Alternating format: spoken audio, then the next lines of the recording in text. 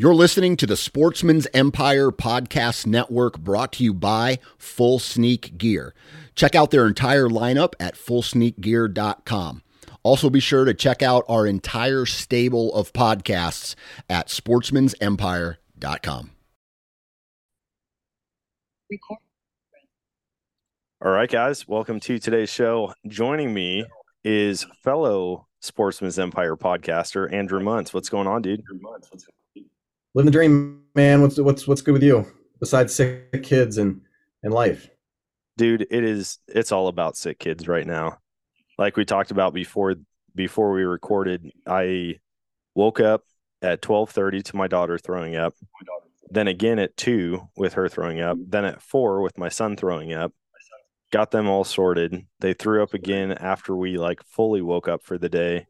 And then my dog decided, hey, I'm going to chug the entire bowl of water.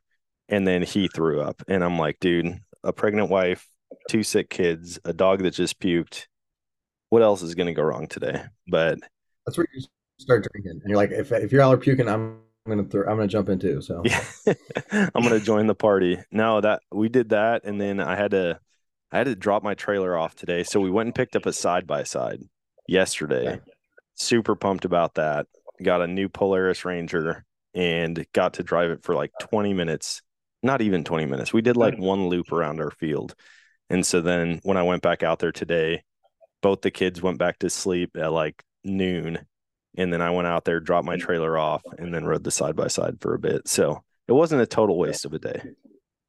Yeah, there you go. You got to clear your mind a little bit. So yeah, I'm just glad that it wasn't. I was going to go hunt this morning, and it would have been a really big bummer if one of my target bucks was on camera while I was supposed to be in the stand. But luckily that didn't happen. Tell you what, man, I would love to have been back out in the stand this morning. We had where I'm at about an inch of snow. I don't know if that was, let's say, Wednesday. That might have been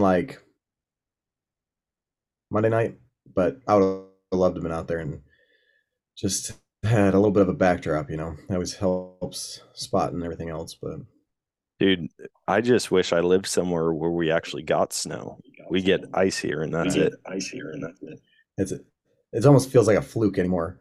Last year though, I think it was about this day or a couple days from now, we had that bomb. What was it called? The bomb cyclone, where it was yeah. It got to negative 35 here, and it was funny. I was at the gym the other day and I was talking to the guys. I'm like, okay, it was 35 degrees Monday or whatever day it was. I was like, guys, it feels cold out. You realize last year at this time, it was 70 degrees colder. Think about that. That's crazy. And yeah, just couldn't wrap my mind around it, but whatever. No, that thing hit most of the country. Here in Missouri, man, they don't know what to do with snow. If we're going to get an inch of snow, every news channel is fill your bathtubs with water in case your pipes freeze. The kids had almost 2 weeks off of school last year, and I don't think throughout the entire season we got more than 3 inches. So I'm like, this sucks. You guys got to figure out how to remove a snow or a leaf blower. You could have probably cleaned the roads off. Yeah, I hear you.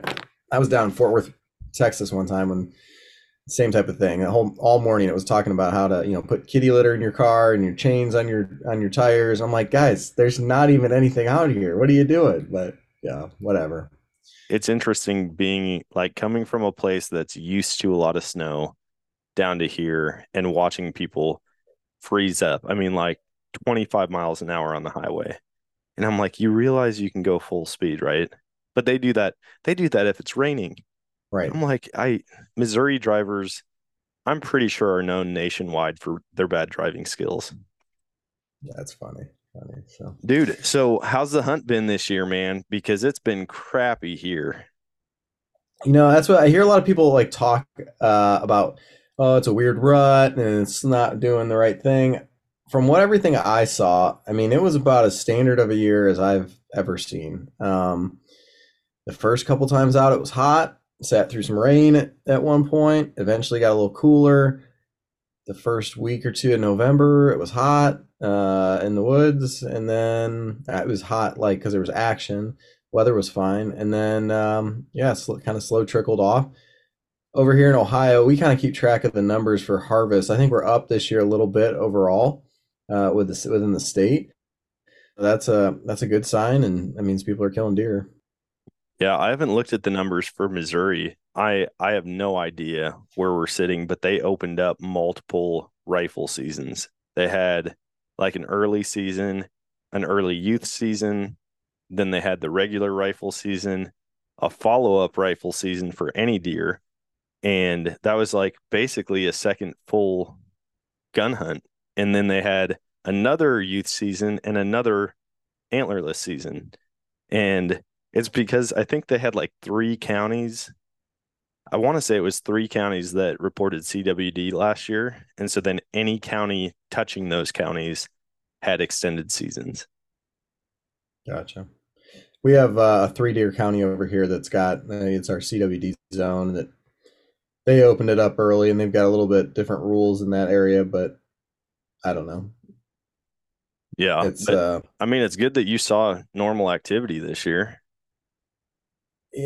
Yeah, and I have unique properties to hunt. I don't have personally, I don't have a whole lot of land. I got a couple small parcels that I can hunt locally. I won a couple draw opportunities, and one of the draw, or I guess it's kind of a sign up thing through the county. I didn't even actually go out there, um, but yeah, my problem, Dan, is that I wouldn't say if it's brown, it's down type of thing, but I get real excited, right? And my first and foremost goal is to fill the freezer. So if I get the opportunity to shoot a doe, I'm probably going to do it. And so I'm trying to think. I took a couple does on opening weekend. That was that Nice. first start. I took one. I'm the guy who shoots a doe on November 2nd because I had the opportunity. Uh, and then I just took one last week.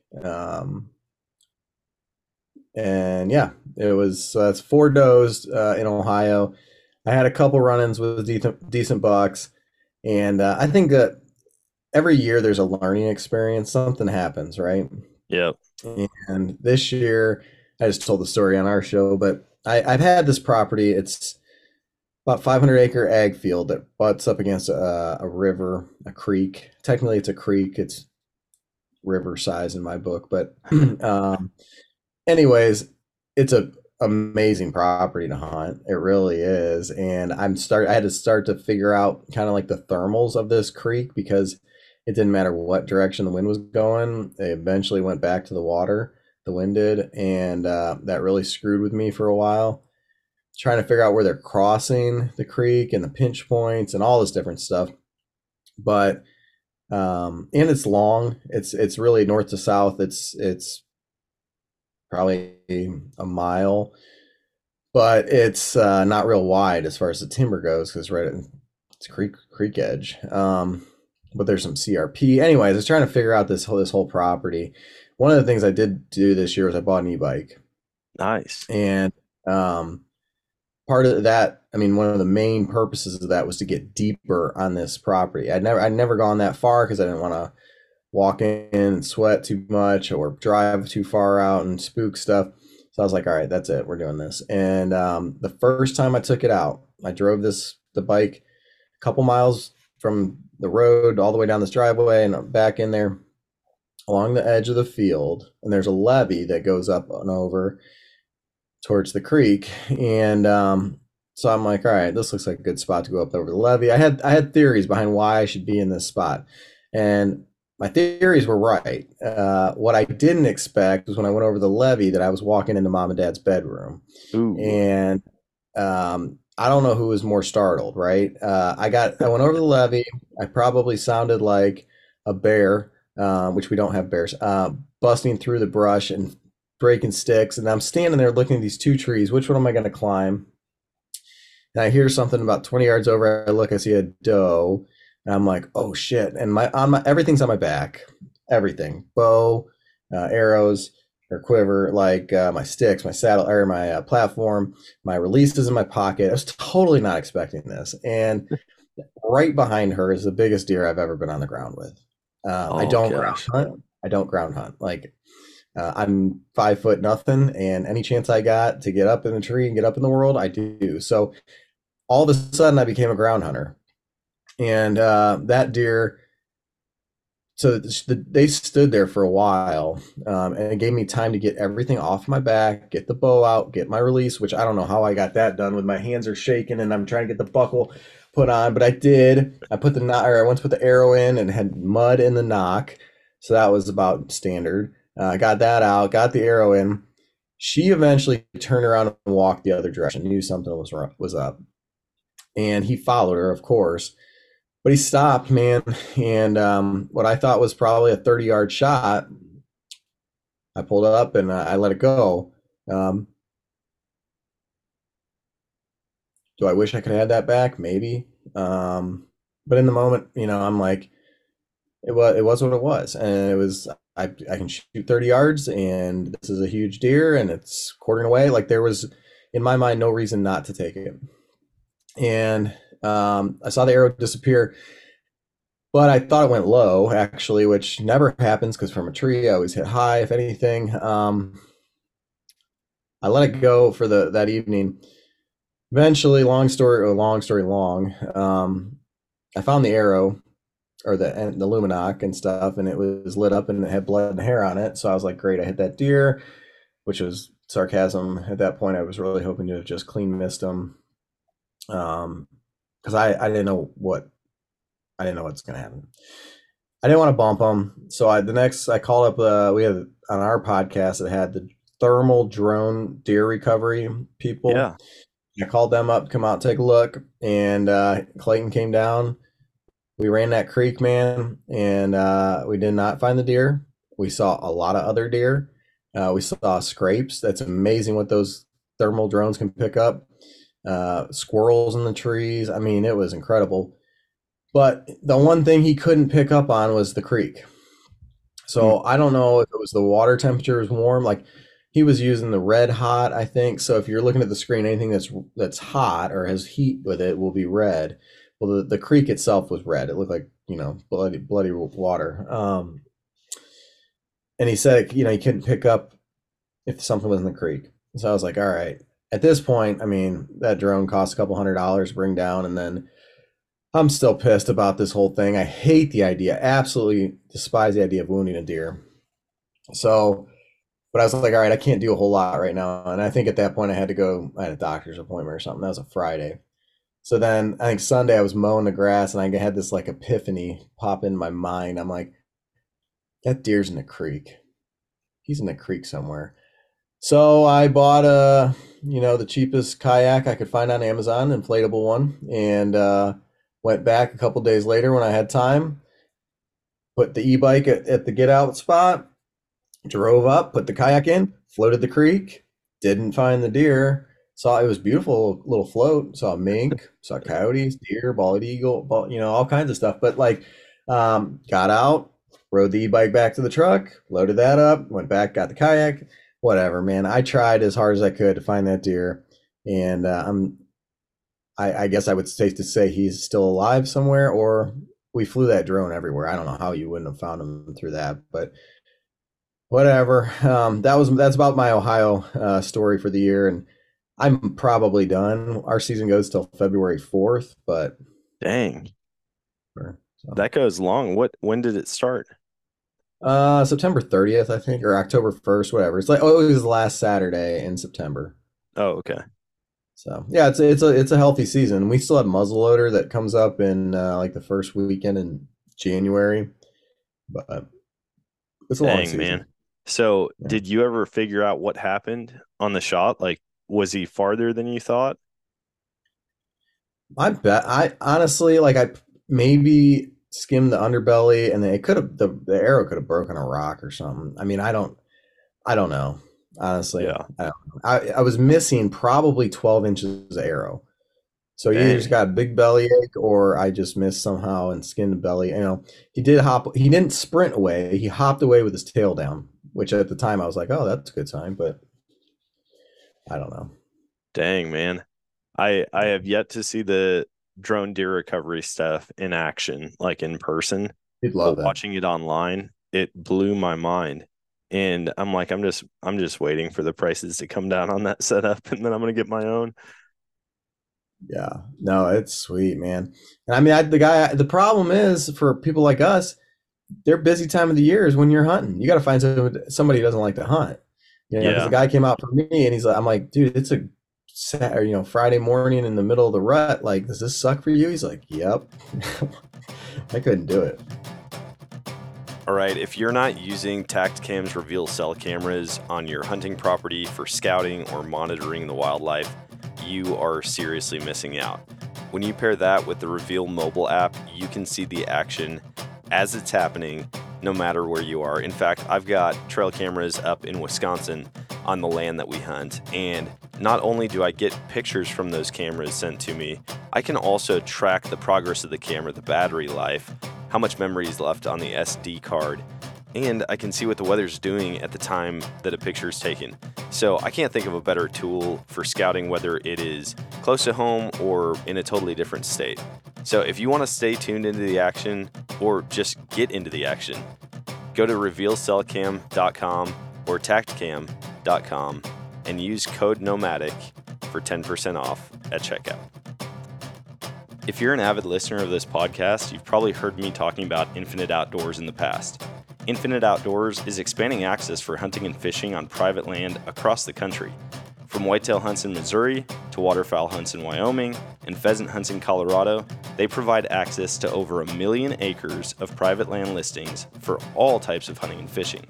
Best part is, it's incredibly easy to browse and book properties all on the Infinite Outdoors app. The app is free to download and easy to use.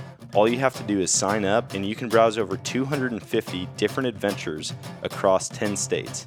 Download the app today and use Nomadic15 for 15% off your membership. Shopping for the perfect gift can be a total pain. Luckily, Vortex makes it easy and has something for everyone. Whether it's a stocking stuffer like a Venom Red Dot or a bigger gift like the Fury range-finding binoculars.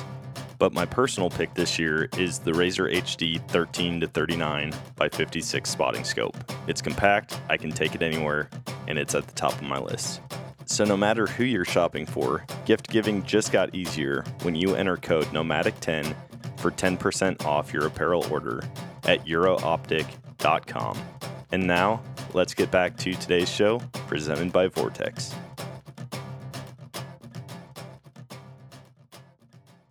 No, I couldn't run a business like that the most like when you're required the most is right in the middle of the season. But right. I want to run one of those and see what's on the property that I don't see, because I see a lot of stuff from my stand. I see a bunch more on my trail cameras, but talking to people and hearing them like, dude, we went out there and he flew it up, and 40 yards away, there's a mature buck bedded down, like while we're standing there talking. And then to see like deer after deer after deer all over the place. I've used thermals for hunting. I mean, like we used thermals when we went down to Oklahoma, and that's one thing, but to have like an aerial view from a helicopter, essentially, I can't imagine. I'll tell you what, man, like that is, you have to sign the waiver, that you're not going to use anything that you see to, pursue animals illegally and all that kind of stuff, which I get. And that I'm totally behind that. But what you see is incredible. And the fact that you don't disrupt the area, right? I could have gone back and hunted that area the next day, that afternoon. You're flying over these deer, they don't even pay attention. I think there's a couple of them that might have looked up, like, what's that? But they don't jump, they don't spook. And it's not like a dog or tracking your scent in there. I mean, you're not bumping anything. They just hang out and do their thing. I got one sweet video. Actually, I mean, it was two, but it was all in one flight out at the main property that I hunt. I also rifle shoot a lot. So I was out there just plinking at like 400 yards, messing around. And I was like, man, I'm going to get some cool shots of like from where I am all the way to the target. And then right before I was leaving, I was like, I should fly it over the beans right now. I think it was like early July. And I'm like, dude, I just need to fly it over there. It was 900 yards away. And I flew it over, and there were 7 does in the bean field. and this was middle of the day. And then in the neighbor's field, I don't think he planted anything. And I saw 4 bucks, and I'm like, no way, man. Like, you would have to be in a very specific spot in a tree in order to see all of that. And I could see it all from one spot. And so then I was like, I'm going to fly down a little bit lower, get a good look at these bucks. Well, where they were, it was right next to the road, and a car came by and the bucks took off. And then I think that kind of alerted the does to, like, something's up. They all just took off. And so I was like looking at the does, and I did see one doe lift her head up, like, what is that thing? But we also, Right. I mean, I'm 10 minutes from an airport, so they're used to hearing loud noises and seeing things flying. But yeah, dude, I think the technology is hopefully not going to get banned as far as recovery goes, because at the end of the day, every game agency should want you to have the best chance of recovery. But Yeah. I could see it getting out of hand in a hurry, and I guarantee there's already people using it illegally to go and take out target bucks. But it's like anything. Like we had the thermals down in Oklahoma, right? And I'll go out and coyote hunt. This summer I was out. I'm skiing and looking for coyotes, and I ran across a group of bucks that were 3 or 4 shooters. I mean, like if it's in season and all that kind of stuff. Anybody, you can take thermal stuff. You can illegal and make that illegal too, because Yeah. you can be out. That would be a poacher's best tool, right? But so I don't know. There's goods and bad. The other thing about the thermal drones, though, I'll tell you, especially if you're near a property line with somebody who's kind of an asshole. In Ohio, you don't have to have any permission to fly that over their property. Oh, that's So cool. we were able to check the lines and stuff like that without being having to knock on doors and stuff, which in that situation I described earlier was very important, because that person would have been very difficult to work with. But Yeah. Have you no, seen the Instagram page? I believe it's called Bums versus Drones. And this no. guy he flies his drone over homeless camps, and these guys are like flipping it off and throwing rocks at it and throwing sticks, trying to knock it down. I don't know how, it just randomly came up on my page, and I watched it and I was like, this is pretty funny. Like, there was one person, they were in like a, they were in like a motel, like the 2-story, like every cops episode has this motel on it, and there's like the outdoor walkway railing. And there was this one Right. lady, and she was just jamming out dancing for this drone. And I'm like, who comes up with this stuff online? Like, bums versus drones. Oh, that's great, Dan. This is why I like talking to you, man, because we go from deer to bums versus drones, just like that. Yeah, dude, it can go any direction in a hurry. Yeah. I want to hear more. We chatted a little bit the other day about some success you had in Michigan, though. And it was kind of cool because you had island success, and I had my first whitetail hunt on an island this year and found success. And so I want to hear how yours all played out, because from what I understand, you shot a tank for that area. It was a good sized buck. So this is the second year we've gone up to Drummond Island, Michigan, and I don't know if you've got any listeners or people that hunt Drummond Island. I'll tell you, it's a weird place. The island itself is on the far east side of the UP of Michigan. For us, it was like a 9 or 10 hour drive to get up there, but you got to take a ferry to get over to the island. There's no bridge or anything. I'll be real honest with you. I'm not sure I quite understand their deer management over there, and it's nothing against the state of Michigan. It's more of whatever people are hunting up there. But the island has wolves, bears. I was told moose, um, cougars, whatever. It's got it all, right? It's got a little bit of everything. It's a unique place. The habitat itself, you can be in hardwoods that look just like Central Ohio. You can be in aspens. You can be in cedar thickets. You can be in the swamp. I mean, there is so much different like habitat. And a lot of what I saw, I tried to hunt, trying to think the first, we were there basically hunted for 2.5 days. The first day and a half I would consider what I was in hardwoods, but it was next to some aspen. Like it was kind of like a three-way habitat intersection, and there's a pine area. And those deer come out of those pines and they go right back in. Uh, you barely saw them for a second. I don't know, they come out, just piddle around and go back in. So they seem to be a little skittish at times, probably because there are predators. Like in Ohio, we don't have any predators, maybe coyotes, but no real predators to the deer. And the other thing I'll tell you is that there's doe up there that are just feeding on the side of the road all day long, all day long. There are doe everywhere. There are antler point restrictions up there, so that's different for us in Ohio. I know you guys in Missouri have them, but like you have to shoot one that has a 3 on the side to be a legal buck. And the first day and a half I was out, all I saw were spikes. Right, you didn't see any big boys cruising, and that would have been November 15th and 16th. So you're really still kind of in that rut phase in theory, unless it was some kind of fluke up there. But after the first day, we had a camp there, and I think we had 5 guys total. After the first day, in the county we were in, I believe there were 59 antlered bucks harvested. Dang. And 2 antlerless deer. The 2 antlerless deer were in our camp. Okay. It's a draw system for doe tags. They only give out 1,000. And I think what I was told is last year there was 22 of those 1,000 tags were actually reported. Jeez. So this is just my theory and my understanding of biology, but they don't take any does, right? They don't take enough. In Ohio, we really strive for about a 50-50 break, and we get pretty close,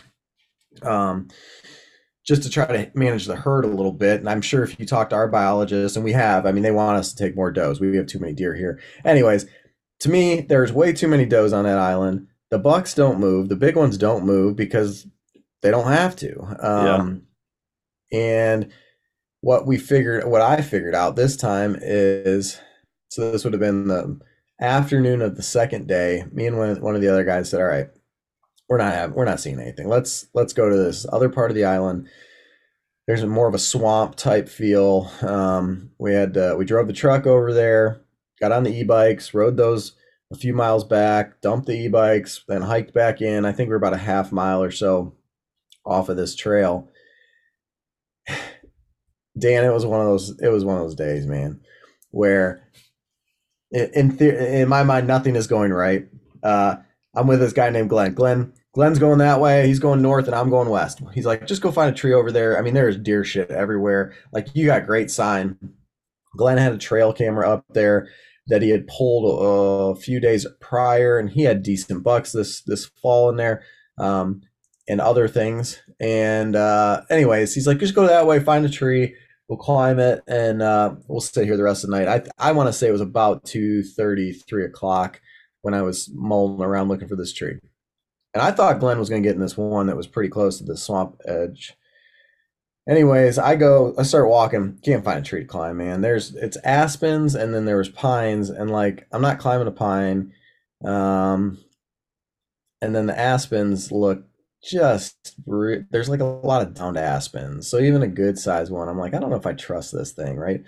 So I go back towards where Glenn was, where I thought Glenn was going to be. Well, Glenn wasn't there.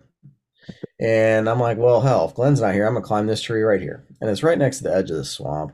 And it's one of those things. I'm climbing, I drop a stick, go up a little further, drop my glove. I'm like, this is stupid. Like, just get set and just sit up there. And so I finally did.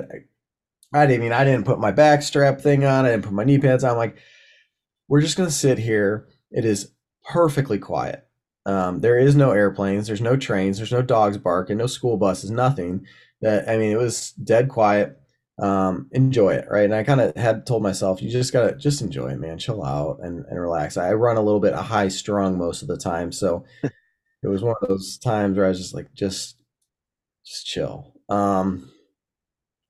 About 10 minutes after I told myself that, I hear this slosh, slosh, slosh, slosh, stop, right? And I'm like, oh, something's over here in the swamp. And I kind of like a week earlier I'd been busted by a good buck in Ohio because I turned around probably too fast. So at this point, that's like fresh in my mind.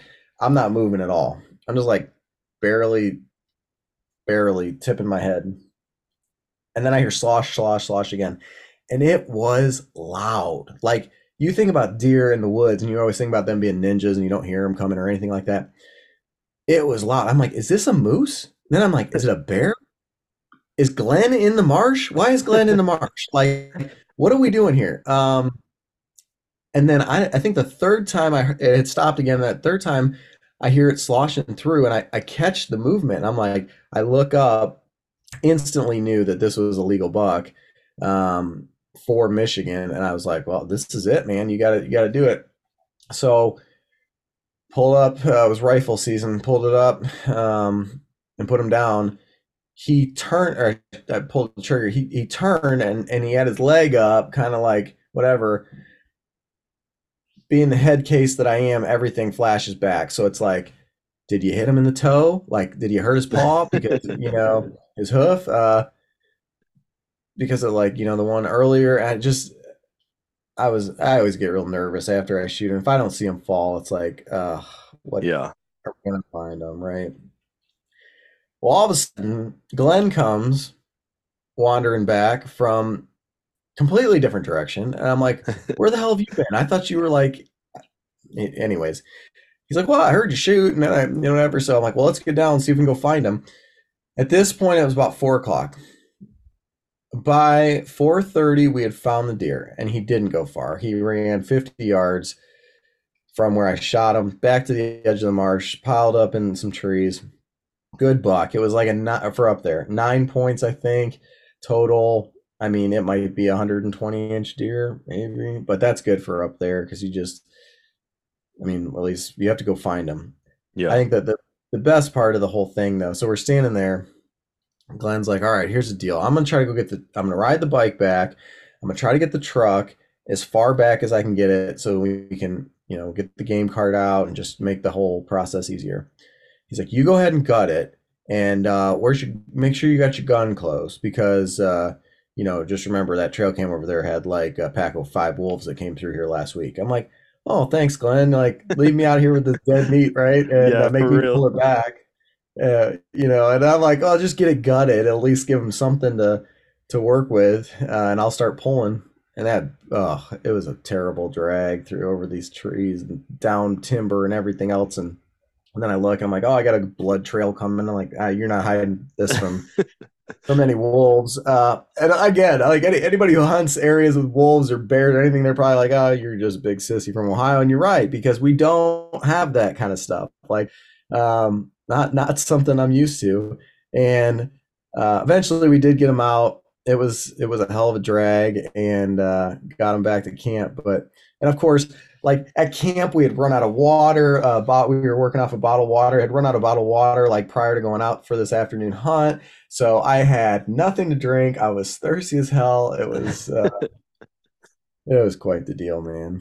Dude, it's so funny hearing somebody else talk about their struggles in the woods because I had a spell in my saddle this year where it seemed like I couldn't hold on to anything. Like everything fell out of the tree. And one day I was videoing. I'm like, all right, dude, I'm going to get better. I'm going to video myself and like self film a bunch. And I'm sitting there and I'm talking to the camera and I'm like, I'm going to be aggressive. I'm going to grunt, snort, wheeze, rattle, do all this stuff. Well, I didn't have my antlers with me. I just had like that rattle bag. And so I'm just like smashing this thing together. And in my mind, I'm thinking I should hook this to one of my gear hooks on the tree. And I'm like, no, because then I'm not going to be able to move with it, kind of send the sound a certain direction, if I want to turn around and hit that field more with the sound. And so I'm like smashing this antler bag together. And all of a sudden it's just like, poof, just launches out of my hand. And I'm thinking, well, that sucks. That was a really short rattle sequence. Nothing's going to fall for it. And then sure enough, 5 minutes, I'm like, do I get down? Because I wanted to call more. And I'm like, do I get down or do I stay in the tree? You know what? I'm just going to hang out for a second. And I hear crunch, crunch, crunch. And like you can tell what animals are coming based on the cadence a lot of times. I mean, it's not foolproof by any means. And I'm like, dude, is that a freaking coyote? And I turn, and sure enough, here comes this coyote. It like came straight. This was like almost immediate after the call sequence. And he's coming in and he's very curious, like looking around. Is there an injured deer in here? And I'm like watching it and I'm like, there's no way this coyote's going to give me a shot with my bow. Like I don't often get shots at coyotes when I see them with my rifle because of where they are or how quick they are. And this thing just came in curious.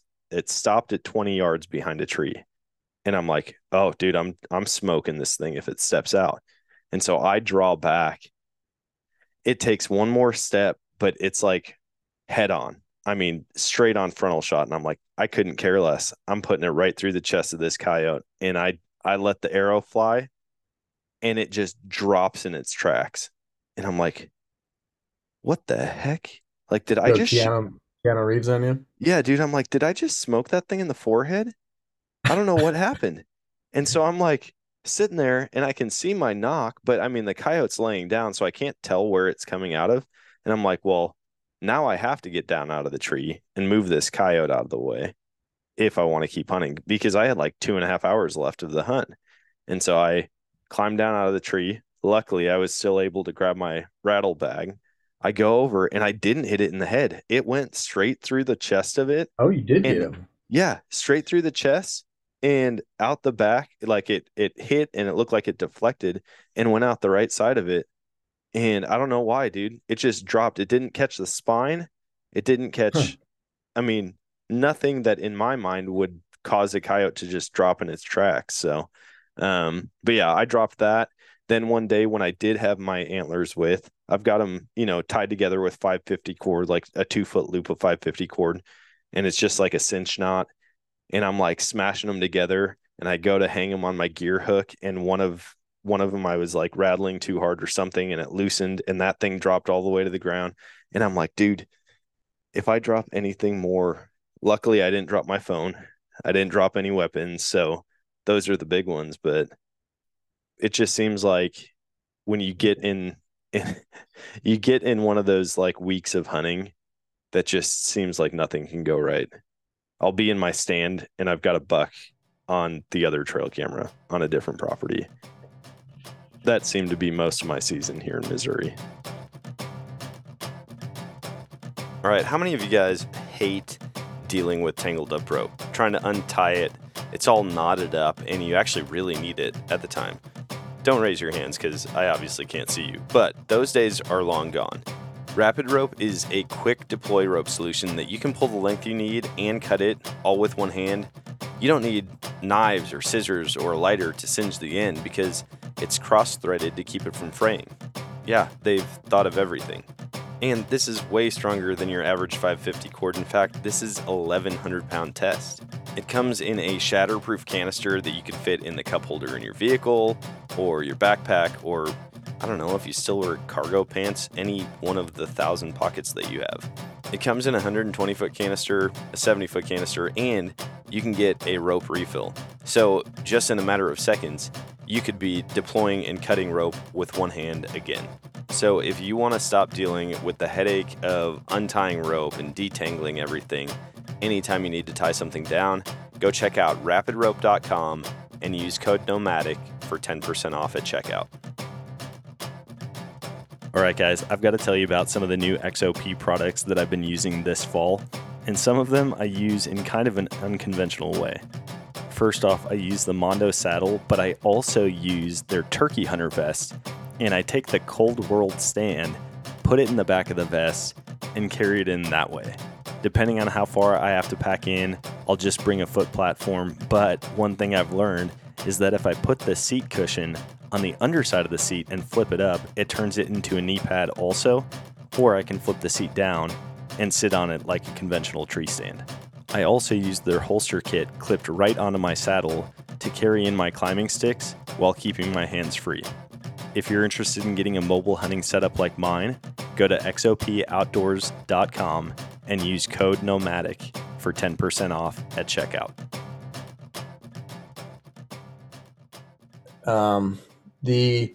I've had more success, I think, in moments where I was like, this isn't going to happen, or I did something wrong, than I have when things go as I would think that, they should, right? Yeah. So I completely understand what you're saying there. Yeah, dude, it just keeps you on your toes, man. You have one of those days, and I do get reminded of that quite a bit. Like I go out and I think the weather's not right, the deer aren't going to be moving, but maybe it's my only day that week that I actually have free to hunt. And then you see one deer, and like I had that happen where I just didn't think anything was going to happen this day, but I wanted to be out in the woods anyway, and I had a doe come through, totally surprised me. And in that moment, I think, dude, it could change any second. Like every hunt could turn in a second. Absolutely, man. It doesn't. You never know. You never know. So. Yeah. Are you But yeah, that was. Are you gonna go back to Go ahead. drumming next year? Is this gonna be a yearly thing that you go and do? We'll see. We'll see. I would play. I guess I would plan on it. I enjoy it. It's fun. It's different. It's hard. It is not standard hunting in Ohio. And it's hard just because the terrain is weird, and having the predators, the weird dynamic of the doe population. It's tough. So, I had no expectations of actually killing a deer there this year, anyways. But it worked out. So maybe I should just do that when I go anywhere. Yeah. Going with no expectations. That way you're not let down. Honestly, that's about what I really need to do. I think I put too much pressure on myself if I think I'm going to do it. I went over to Pennsylvania and hunted with Mitch from the Nice. Pennsylvania Woodsman podcast, and I missed a buck over there.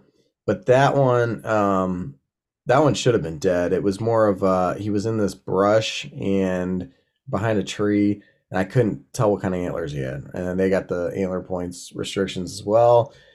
So I wasn't gonna pull that trigger until I knew he was good, and by the time I figured it out, he was booking, and that was tough. So, Dang. but I had a lot more expectations of shooting one over there than I did in Michigan, and it all kind of went the other way. So, Yeah, the antler restrictions are always a tricky one. Like if you don't go into it with if you're not out there to shoot a monster anyways, like obviously everybody wants that encounter. But like when you actually have to look and know for a fact what you're shooting, that changes a lot. We had to do that with my brother. I mean, in an antler restriction unit for elk this year. And we saw a bull. We thought, that might be legal. Everybody got their binos on it, but it wasn't until we got a spotting scope on it that we knew for a fact that he could shoot it. And luckily, I mean, it stuck around long enough for him to do it. But I don't hunt a lot of antler restriction hunts throughout the year. And I don't think I've ever done an antler restriction hunt for whitetail.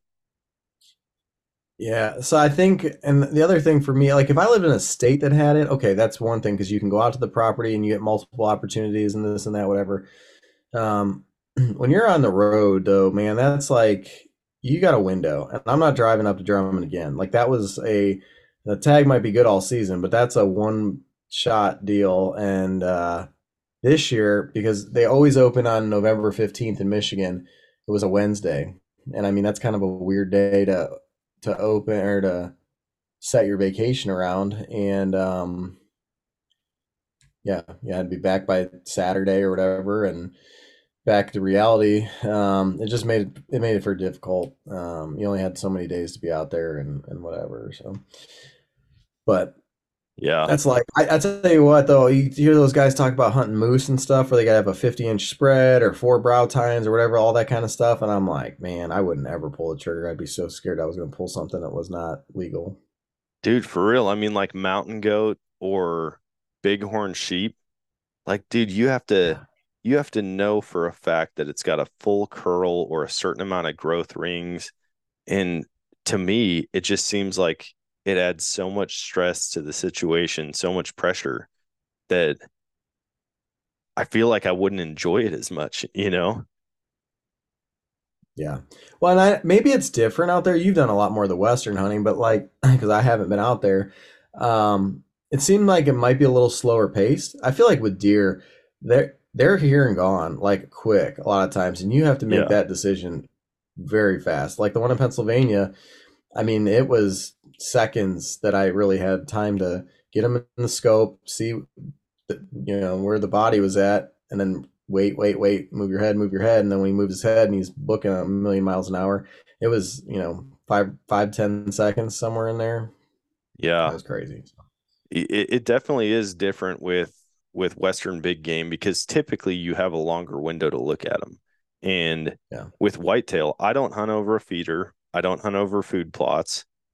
Typically, when I see a deer, it's like maybe a 1 minute encounter, like at on the high end. Usually, they're just yeah, passing through, and I have to get a shot at them. And even my Wisconsin buck this year, the one that I shot with my bow that I didn't recover, he was like, I don't know, 20 seconds max. And so like I got a decent look at him, but I didn't fully know what it was. And then the one that I shot up there with my rifle, that was like 5 seconds. I mean, he was in, stopped, behind brush, but staring right up at me. And luckily he couldn't tell what was going. I mean, he came flying in because I think these other guys hunting that island spooked him. And then all of a sudden he stopped because I was reaching for my rifle and I was like, oh crap, dude, I can't move at all. And then he started to walk again. And it was like one movement, like pull my rifle around, put it on my shoulder, find brown, pull the trigger. And that was it.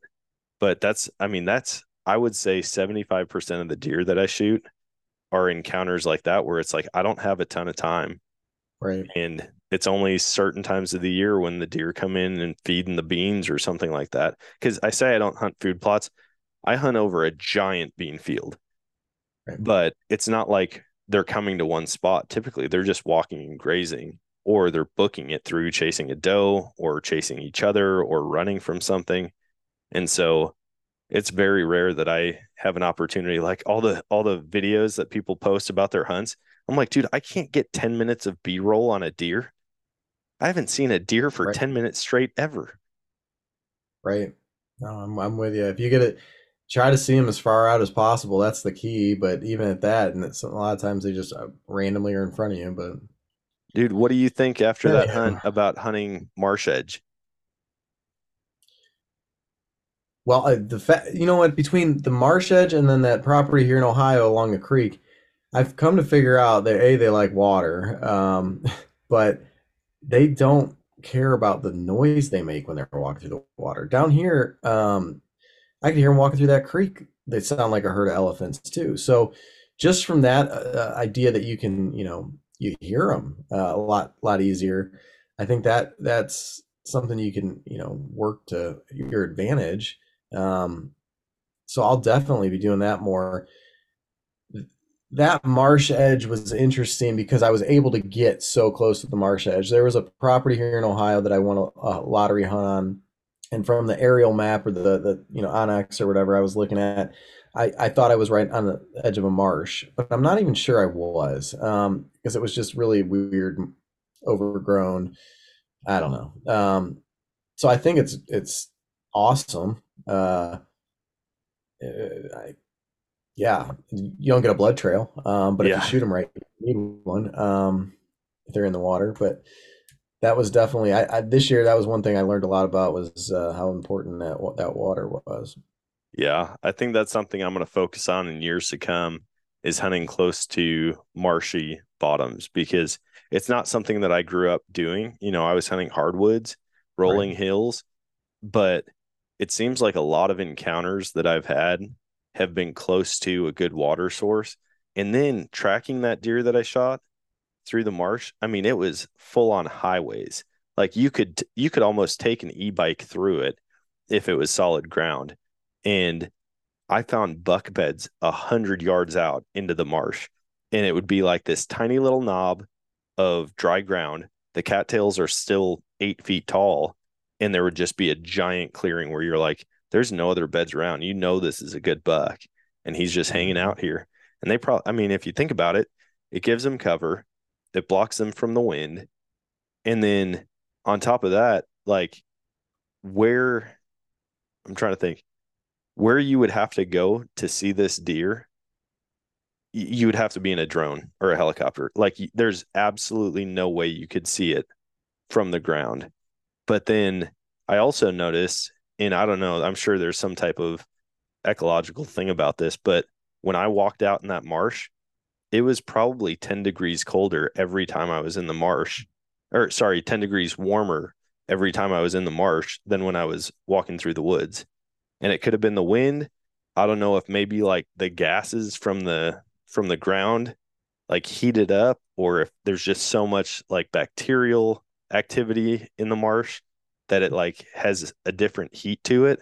But it was like noticeable as soon as you walked into the cattails. It was like, wow, it's a lot warmer in here. Interesting. So The property in Ohio along that creek, there's that big CRP area, and I use OnX for most of my stuff. But what did I switch over? I did download Spartan Forge. I think I'm not endorsing anybody, but the map quality on the Spartan Forge was the images at least was significantly better. And when I opened that one up, the you talk about highways for deer and that CRP, man, there was like one area. I'm going to put a camera in there next year, but in my mind, there's just one spot. I swear there was like 6 paths coming in. So I'm going to find a way to stick a camera in there just to see what's coming through, right? yeah. Because obviously they're going through there. It was right in the middle of this, and there's no way in hell. I mean, I don't know how you're hunting it unless you're super ground hunter or whatever, maybe with a gun. But I don't do a whole lot of gun in Ohio, so yeah, I understand what you're saying, and maybe that's a high spot. I don't know. I didn't go in there because I didn't want to mess with it, but I will in the off season. Yeah. Well, dude, hopefully you get a lot of pictures. I'm gonna focus a lot more on water, I think, and I think island hunting. I mean, in Wisconsin, there's got to be there's probably a number out there that they've done a study and actually counted the islands. But in the area that I hunted, there were hundreds of islands almost identical to the one that I hunted. This was the first and only island I hunted up there. This is the first and only chunk of public land I hunted up there. And it was loaded. I mean, 70-acre island. We saw 80 scrapes or more.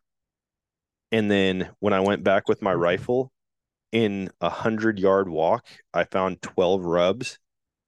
And I'm like, dude, there's so much activity. And to think just up the river, there's another 50 of these islands. Like there's got to be a ton of deer activity all over the place. And I mean, Wisconsin's known for big deer numbers. So I don't know. Maybe it wouldn't look anything like that down here, but also we don't have a lot of islands. So I think it's one of those things. A lot of people tell you got to go where others won't go, right? You got to go that extra mile type of thing. yeah. And there's a lot of truth to that. Even like where I got the one in Michigan, that was not an easy to get out there.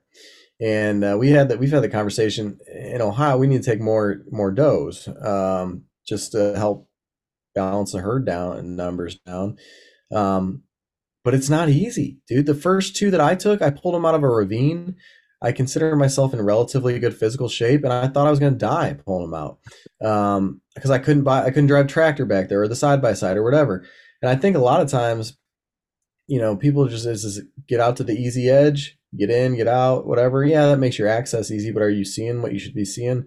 I don't know. I think it's going to the islands, going to the marsh, the swamps, getting into the thick stuff. It really does make a difference. Yeah.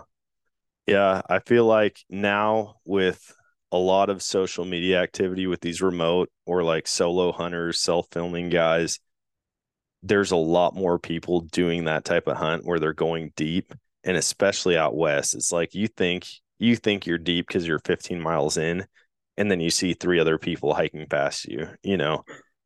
I hear stories like that all the time where it's like, dude, we were so far back in, I didn't think a human had ever stepped foot there. And here's like a nutty bar wrapper on the ground, like right where we just walked to. But yeah, I think a lot of places you can just put in that little extra work and probably see more than the average guy. But dude, I don't want to take up your whole night. I know it's getting late. I've got to get up and leave here at 4 a.m. to head to Florida. So Are we going back to Oklahoma next year?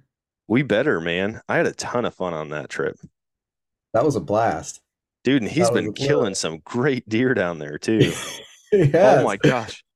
He has. I'm going to tell him, hey, don't invite us for pigs for the next 3 years, but let us all come and whitetail hunt it with you.